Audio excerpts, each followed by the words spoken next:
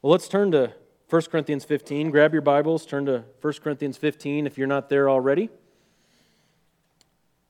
And we are closing in on the last verses of the chapter. 1 Corinthians chapter 15. One of the most amazing principles in our faith is the already but not yet principle, where so many things have begun, but these things have only just begun. And I won't give you a Karen Carpenter impression this morning by singing that line. But things have only just begun. And we see that in verse 49. Look at 1 Corinthians 15:49. It says, "Just as we have borne the image of the earthy, we will also bear the image of the heavenly." There's a future realization, a future actualization for the Christian, that there will be a heavenly image born by us. And yet we know that God has already begun a work in us, hasn't He? God has already started. But it is not yet what it will be. And Paul has been speaking this way to the Corinthians all throughout the letter. It seems as though they had a problem of thinking they had arrived. They had grasped onto the already aspect of the Christian life, and yet the not yet part had slipped through their fingers. And I want to read to you a quote here from the top from Gordon Fee, where he sums this up. He says, "The framework is the same throughout the letter of 1 Corinthians. Eschatology that is both already and not yet. Through Christ, the end has begun, but they are not there yet, as many of them seem to think. So they must live in hope, not in a false triumphalism that leads to aberrant behavior." The Corinthians were not to think as though they had arrived, to have a sense of victory that was not yet actualized. They were to live in hope of what was to come. And I want us to look at verse 50. You look down at your text, verse 50 of 1 Corinthians 15. And I want us to just marinate on this verse for a while. Paul says, "Now I say this, brethren, that flesh and blood cannot inherit the kingdom of God, nor does the perishable inherit the imperishable." Wow, what an amazing statement. As we make our way toward our final destination as Christians, there's a major change that must take place in our lives. There's a major change that must take place to our bodies, to who we are. We're already saved, but we are not yet fit for the kingdom of God physically, are we? We're fit spiritually, but we're not yet fit physically. A major change has to take place. Even though we've already been born of imperishable seed, on our way toward an imperishable inheritance, we have to be given an imperishable body. And one of the places that you can see this most clearly, even outside of 1 Corinthians 15, is in 1 Peter chapter 1. In 1 Peter chapter 1, verse 23, he says, "You have been born again, not of seed which is perishable, but imperishable. That is, through the living and enduring Word of God." Notice he's speaking in past tense. You have been born again of seed that is imperishable. The Word of God. Through the Word of God, you've been born again imperishably through this Word. And what are we headed toward? Well, this is earlier in the chapter, 1 Peter 4. He says we're headed to obtain an inheritance which is imperishable and undefiled and will not fade away, reserved in heaven for you. So we've been born again through imperishable seed, and we're headed toward an imperishable inheritance. And eventually this culminates in the kingdom of God on earth. This is what you read about in the last chapters of Revelation.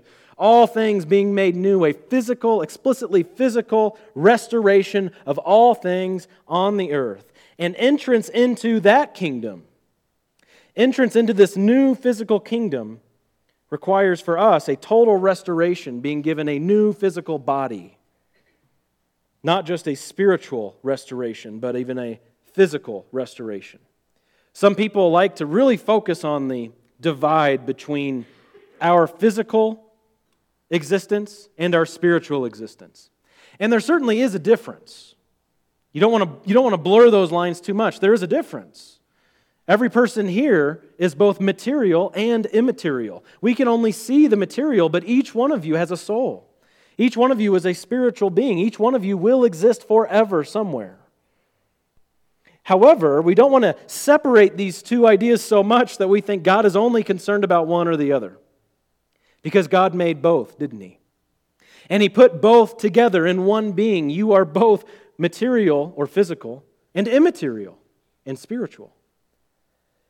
And so there will be one day when God will apply to your being a total and full restoration that won't just encompass your spirit or your soul. That's already begun. You've already been born again spiritually, haven't you? One day, you will be born again physically. You will be transformed. You will be changed. And we see this in our chapter in verse 50 as Paul closes this topic of the Christian resurrection. He makes sure we understand that this change is necessary, not just wishful. He starts off the verse by saying, "Now I say this. Now I say." Everything preceding is the foundation for what Paul is about to say. It's all been leading up to this big declarative summary, a final statement on what is true about our future. And he points to, first, our current inability. You notice that in verse 50? He doesn't start with something positive, he starts with something negative. "Now I say this, brethren, that flesh and blood cannot inherit the kingdom of God." Cannot. Your flesh and blood cannot inherit the kingdom of God. Well, what is flesh and blood? And what's wrong with it? That's a legitimate question after reading something like that, isn't it? If our flesh and blood cannot enter the kingdom of God, why is this? Well, Paul is not putting the emphasis on physicality here. He's not saying physical beings cannot enter the kingdom of God. That is not what he's saying. Because your resurrection will be a physical one, won't it? You will have a physical body just as Jesus had a physical body in His resurrection. And so his emphasis isn't on just a physical nature. Instead, his emphasis is on Adam's condition. Flesh and blood here refers to more than just being physical. It refers to being physical in this particular body that you have right now. This particular body that you carry around that is subject to death and decay. This particular body that you have is suited for this life only. It is only between your birth and your death that this body is of any use. Your body cannot exist in God's kingdom in its current state. Why is that? Because God's nature is totally other. God's nature is not like our nature. God is the creator and we are creatures. He's the eternal one, and He only has life. He has no death. He has no decay. He's not subject to corruption in any sense whatsoever. So when you take this body that you have right now and you put it in His presence, what happens? Your body right now plus His presence equals death. You fall dead in the presence of God. Flesh and blood, as you know it right now, this life that you have, that you've inherited from Adam, it cannot exist in the presence of the Holy One, the Eternal One, the one that only has life in Himself. Flesh and blood cannot inherit the kingdom of God. Well, what's amazing about all of this is that God Himself bridges that gap that exists between our nature and His. As the eternal one, the self-existent one, the one who only has life in Himself, He does something He doesn't need to do, but He does something that He wants to do, which is bridge that gap through the gospel. And we've covered earlier in this series how this gospel message isn't just for this life only. I mean, it's very appropriate to bring that up in this chapter of everywhere we've been in the book of 1 Corinthians. The gospel is not just for this life only. He saved you not just so you can live as someone born again, following Jesus, living for Jesus, shining the light of the gospel in the world in the here and now. That's all true. But more than that, those whom God foreknew, He also predestined to become conformed to the image of His Son. You are being conformed to the image of Jesus Christ. And there's ultimately going to be a day for you where you will be glorified with Christ. There's ultimately going to be a day where you will shed Adam's nature and you will put on the heavenly nature. You will shed what is mortal and you will put on what is immortal. You will be utterly, totally, thoroughly conformed to the image of Jesus Christ, because that is God's ultimate purpose in calling a people out, saving them to Himself, glorifying them, so that through all of that He is more glorified. Through all of that His name is lifted up. Through all of that we're conformed to the image of Jesus. There will be an utter restoration of life, not just spiritual, but physical. First, our souls are made new, but later our whole being will be made new. The Corinthians had a difficult time grasping exactly what was wrong with flesh and blood.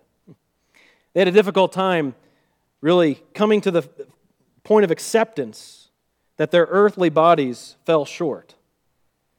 They didn't really understand why they had not yet arrived, and Paul is correcting that thinking.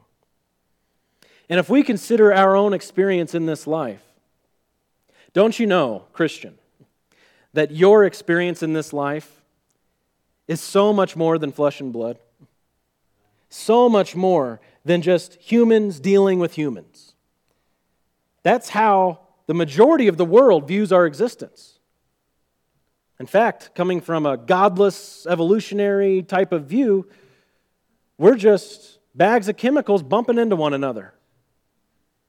But don't you know that your life is so much more than that? So much more. Especially when you think of your Christian life.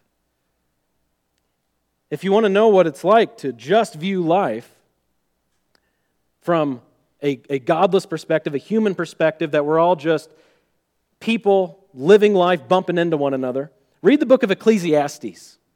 Now, you could listen to your nightly news. That's one way to do it. But you could also read the book of Ecclesiastes.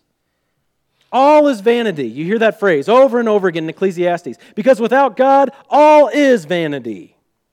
Without God, there is no hope. If this is all that there is, it's all vain. But for the Christian, we understand there is more going on in this world than just flesh and blood. I want to take you to Matthew 16, Matthew chapter 16, verses 15 through 17. Where you have Jesus asking His disciples who they believe He is. Matthew chapter 16, starting at verse 15, it says that Jesus said to them, "Who do you say that I am?" Is there a more important question in anyone's life than who do you say Jesus is? Oh man. Who do you say I am? Simon Peter answered, "You are the Christ, the Son of the living God." And Jesus said to him, "Blessed are you, Simon Bar-Jonah, because flesh and blood," there's our phrase, "did not reveal this to you, but my Father who is in heaven." Everybody who has a Christian testimony, everyone who has a profession of Christ, everyone who has faith in the gospel, how did they get that profession? How did they get that faith? Not by flesh and blood. But the heavenly is at work in the mortal human being. The heavenly is at work in the fallen human being to bring about such a profession. Flesh and blood doesn't reveal those things, but God does. In Ephesians chapter 6, we see the nature of our battle in this life. As a Christian, you don't view this life as a battle with other human beings. How should you view it? Ephesians 6:12. Our struggle is not against, there's our phrase, flesh and blood, but against the rulers, against the powers, and against the world forces of this darkness, against the spiritual forces of wickedness in the heavenly places. So not only your salvation comes back to a heavenly act, but your struggle in this life is also spiritual, isn't it? It's also doing battle with those forces in the heavenly places. This life is so much more than flesh and blood. And the Corinthians had gotten way off the rails, thinking that flesh and blood was the arrival. No way. There's more to be done. There's more to our redemption than just a spiritual salvation. We were born of imperishable seed, and we will be raised with an imperishable body. You were born of an imperishable seed, and you will be raised with an imperishable body. And right now, you're caught in between, aren't you? You're caught in between, because it has not yet appeared what we will be. 1 John. It has not yet appeared. And in fact, when you die, and if you're a believer, you go to the presence of God, you're still not there. You still haven't arrived. That is what we call the intermediate state. That's when your soul is separated from your body's sleeping in the grave, but you're present with the Lord in spirit. And that is still not the full glorification that God has for you. You're still caught in between. You're still in the middle of this full plan of redemption that God has for His people. Life has already been given to your mortal bodies, Christians. That's a phrase from Romans 8. Life, this is eternal life, has been given to your mortal bodies. Isn't that just a crazy thing? You have a mortal body, a perishable body, a corruptible body, a dishonorable body, and you've been given life. And one of these days, this mortal will put off mortality and will put on immortality. This life will soon overcome our bodies, this life that comes from God, rendering us immortal. Turn with me just a couple pages over to 2 Corinthians chapter 5. 2 Corinthians chapter 5, starting in verse 1. One of my favorite passages in all of the Bible is 2 Corinthians 5. And let's read the first 9 verses and hear more on this very subject. 2 Corinthians chapter 5, verse 1.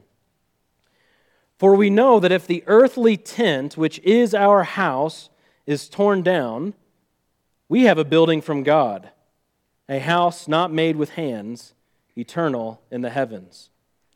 For indeed, in this house we groan, longing to be clothed with our dwelling from heaven, inasmuch as we, having put it on, will not be found naked. For indeed, while we were in this tent, we groan, being burdened, because we do not want to be unclothed, but to be clothed, so that what is mortal will be swallowed up by life. Now He who prepared us for this very purpose is God, who gave us the Spirit as a pledge or as a down payment. He's speaking of not just the earthly buildings, the material buildings that will one day fall down and burn, but even our earthly bodies. We know that this isn't it. We are subject to decay. We are subject to spiraling downward and going to the grave. And that's not it. There's more. We long to be clothed with our body that's from heaven. We long to be clothed with the immortal body to reflect full conformity to Jesus Christ. Verse 6. Therefore, being always of good courage, and knowing that while we are at home in the body, we are absent from the Lord, for we walk by faith and not by sight, we are of good courage, I say, and prefer, rather, to be absent from the body and to be at home with the Lord. Therefore, we also have as our ambition, whether at home or absent, to be pleasing to Him. Now, I have a long quote here from Alexander Maclaren. It was so long I didn't even want to type it into the thing for the screen today, so you'll have to just listen to it. And I wish I could read it with his voice. I don't know if there are any recordings of him speaking. He lived in the 1800s, into the 1900s. But with a name like Maclaren, surely he had a cooler accent than my Missouri accent. I'll read it with my Missouri accent anyway. And this is his commentary on this passage. He says, "We leave the tent, we enter the building. There is nothing here of some germ of immortality being somehow extricated from the ruins and fostered into glorious growth. Or, to take another metaphor of the context, we strip off the garment and are naked. And then we are clothed with another garment and are not found naked. The resurrection of the dead is the clothing of the Spirit with the house which is from heaven.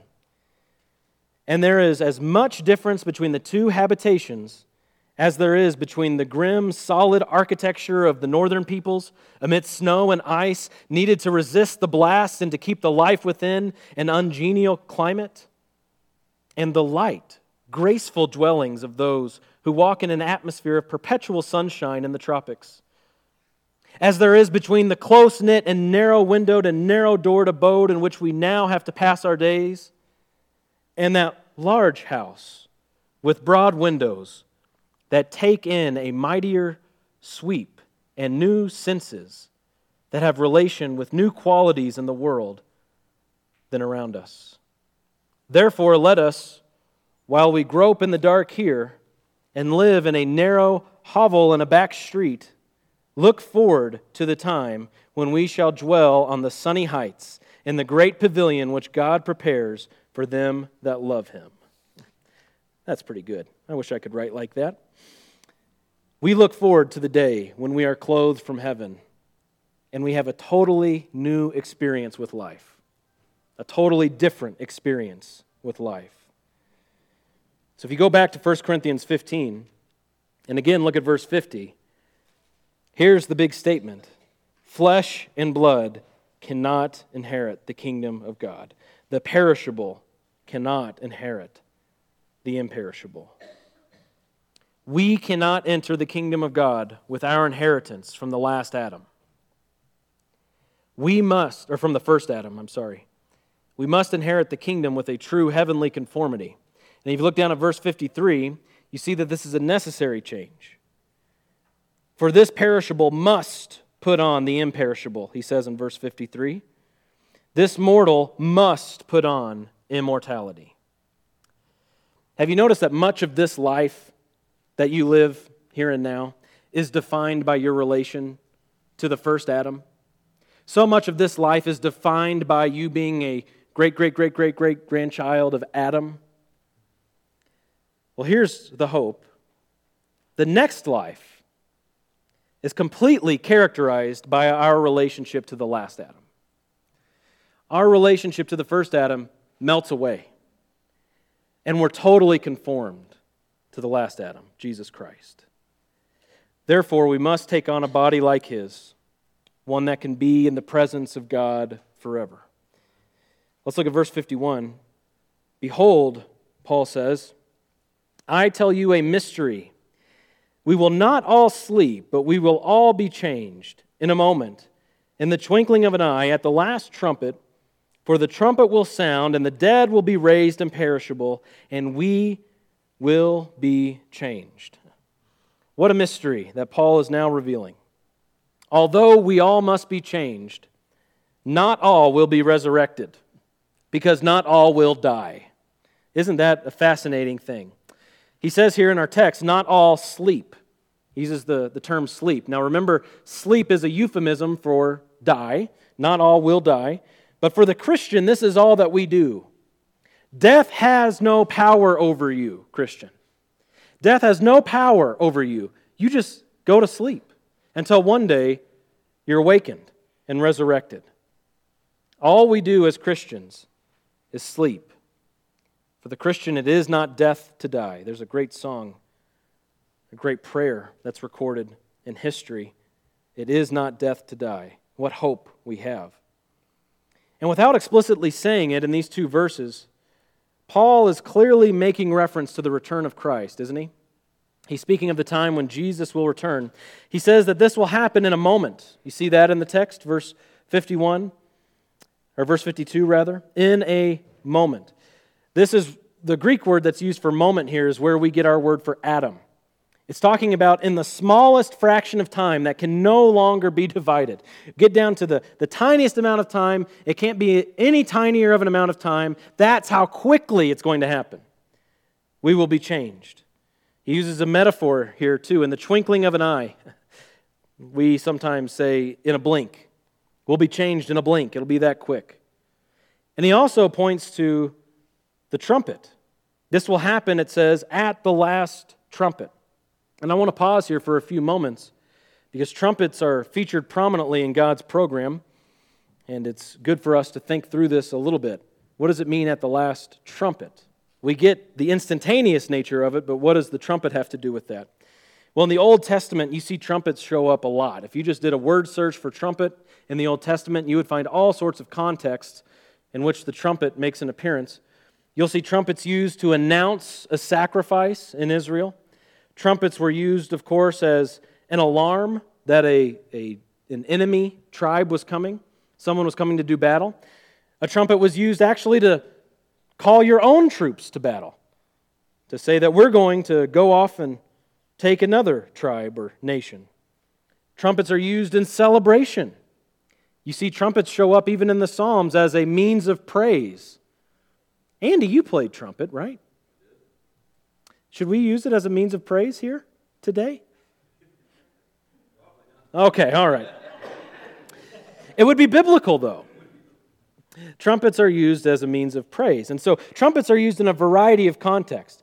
And now when you think about why is a trumpet going to blast at this time when we're going to be changed, well, it actually has a lot of those themes coming together at once. A lot of those themes in which a trumpet was used in the past all kind of come together for different reasons. And there are multiple biblical authors that link a trumpet blast to the second coming of Jesus Christ.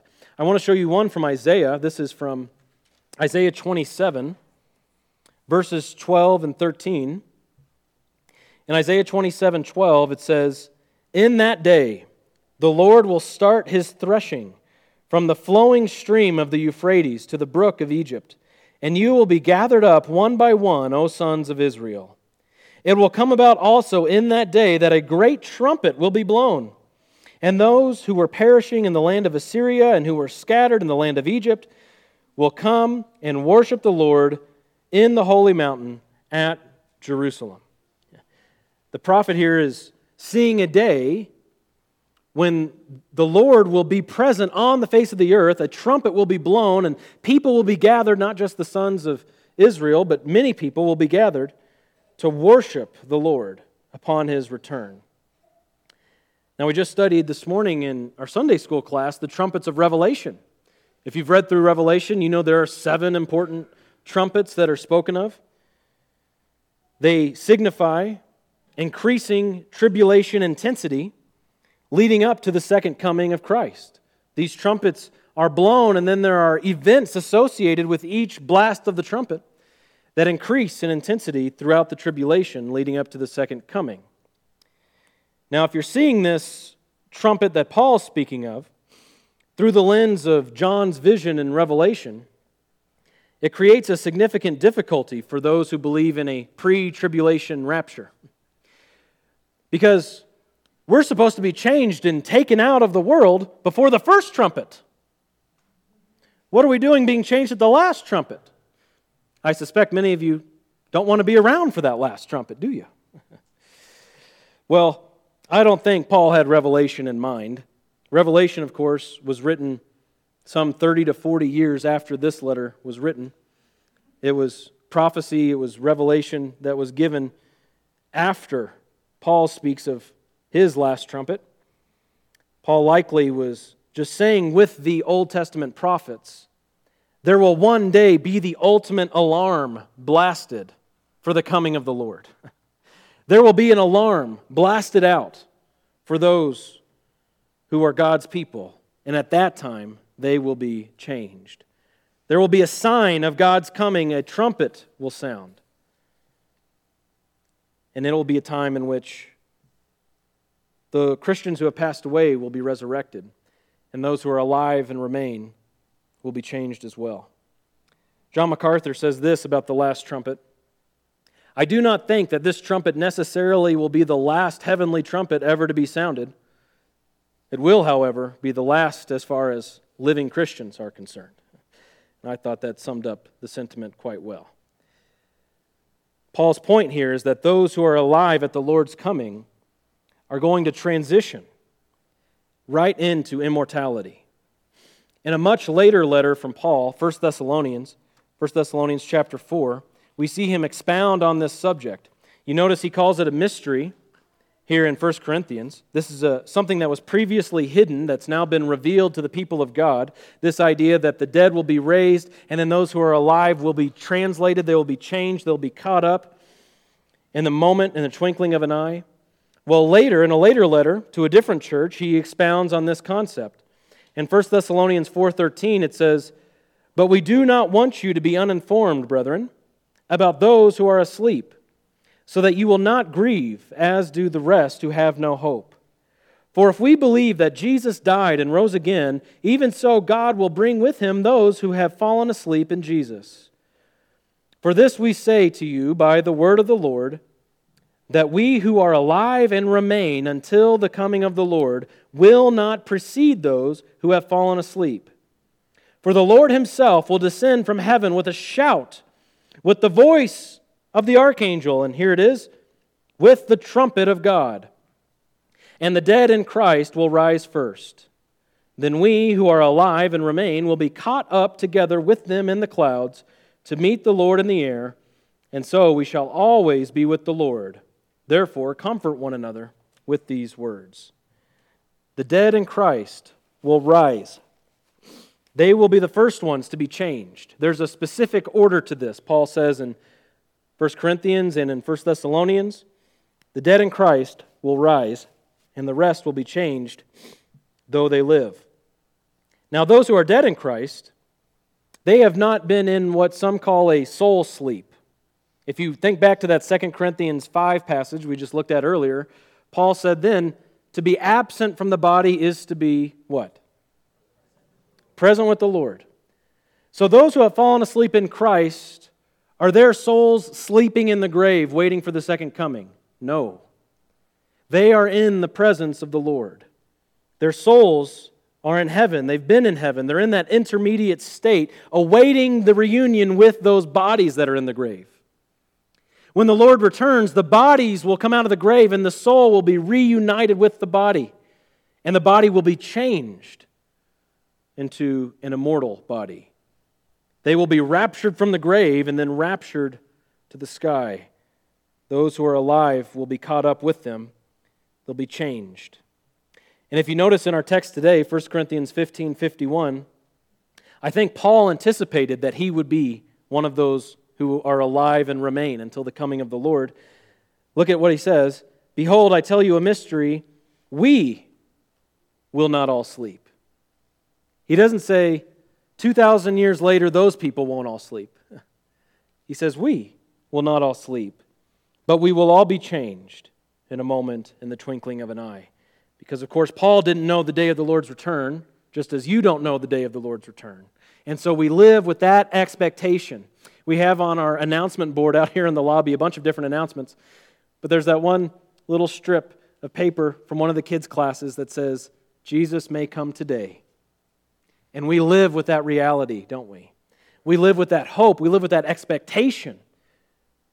And if we do, 1 John says we purify ourselves as He is pure. Paul says we make it our aim, whether at home or absent, to be pleasing to Him. That hope that we live with has an effect on our lives here and now. But when this happens, when the bodies are all changed, then the body is ready to inherit the kingdom reign with Christ. At that point, when the bodies are changed, the bodies are going to be free from Adam's condition. The body's going to be free from flesh and blood. The body's going to be free from all these things that we looked at last week. Look back up at verse 42 and just run your eyes over these qualities. The body will no longer be perishable. The body will no longer be dishonorable. The body will no longer be weak. The body will no longer be corruptible or natural. The body is going to be free from death. The body is going to be ready to enter into the kingdom of God. And this change is absolutely necessary. You cannot have Christian hope of eternity with God without resurrection hope of the body. They go together.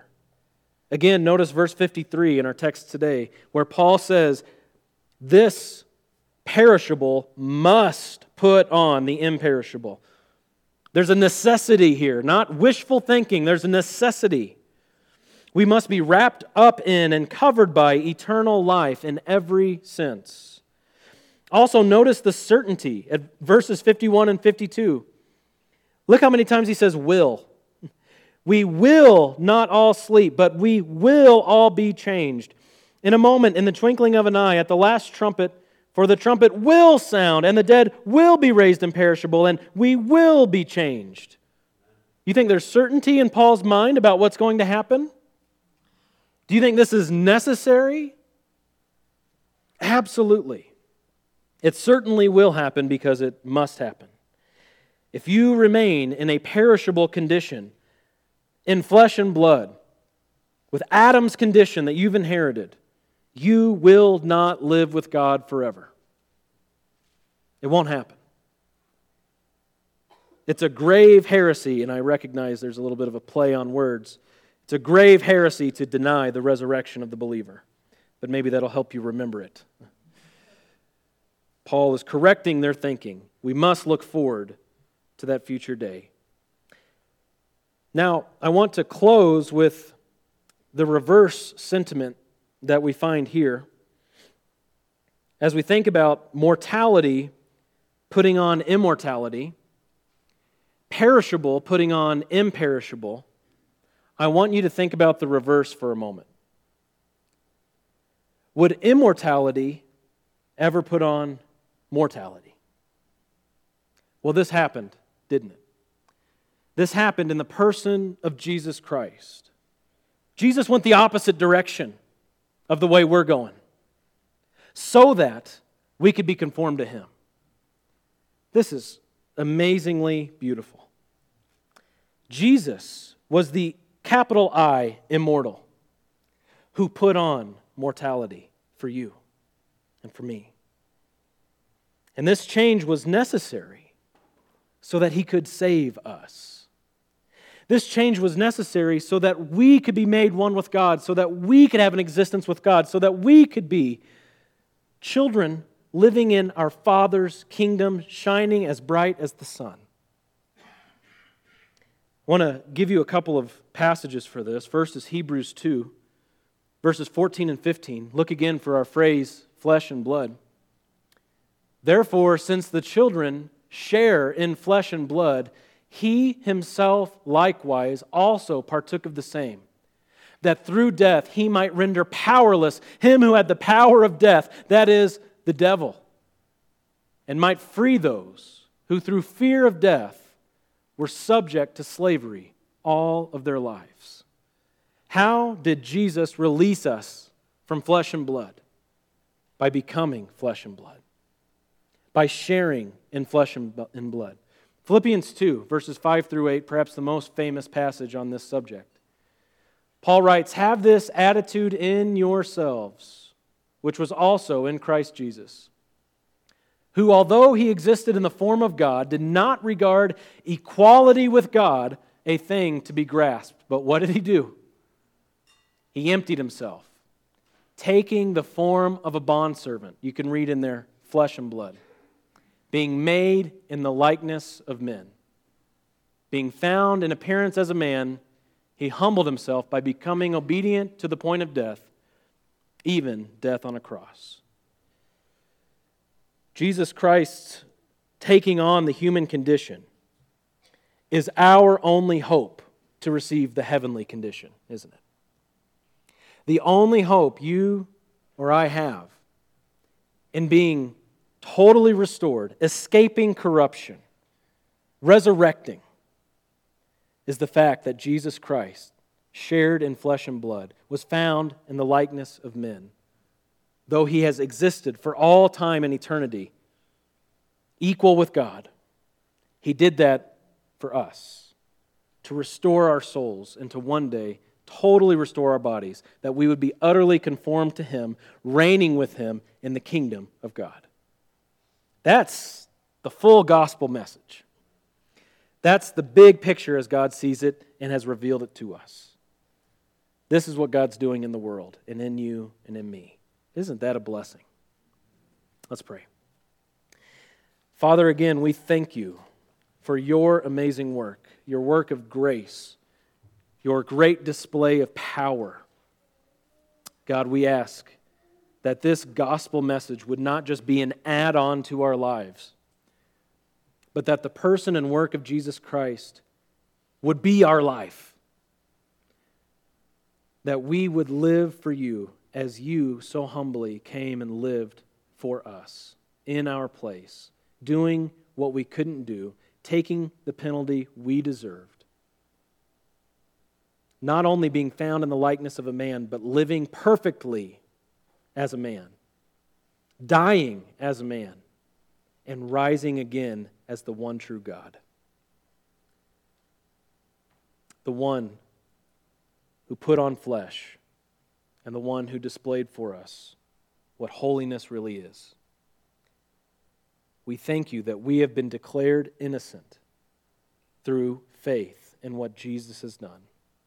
That we are once for all free from penalty, free from guilt, that we are totally set free by your love. God, we ask that if there are any here today who have not yet believed, who have not,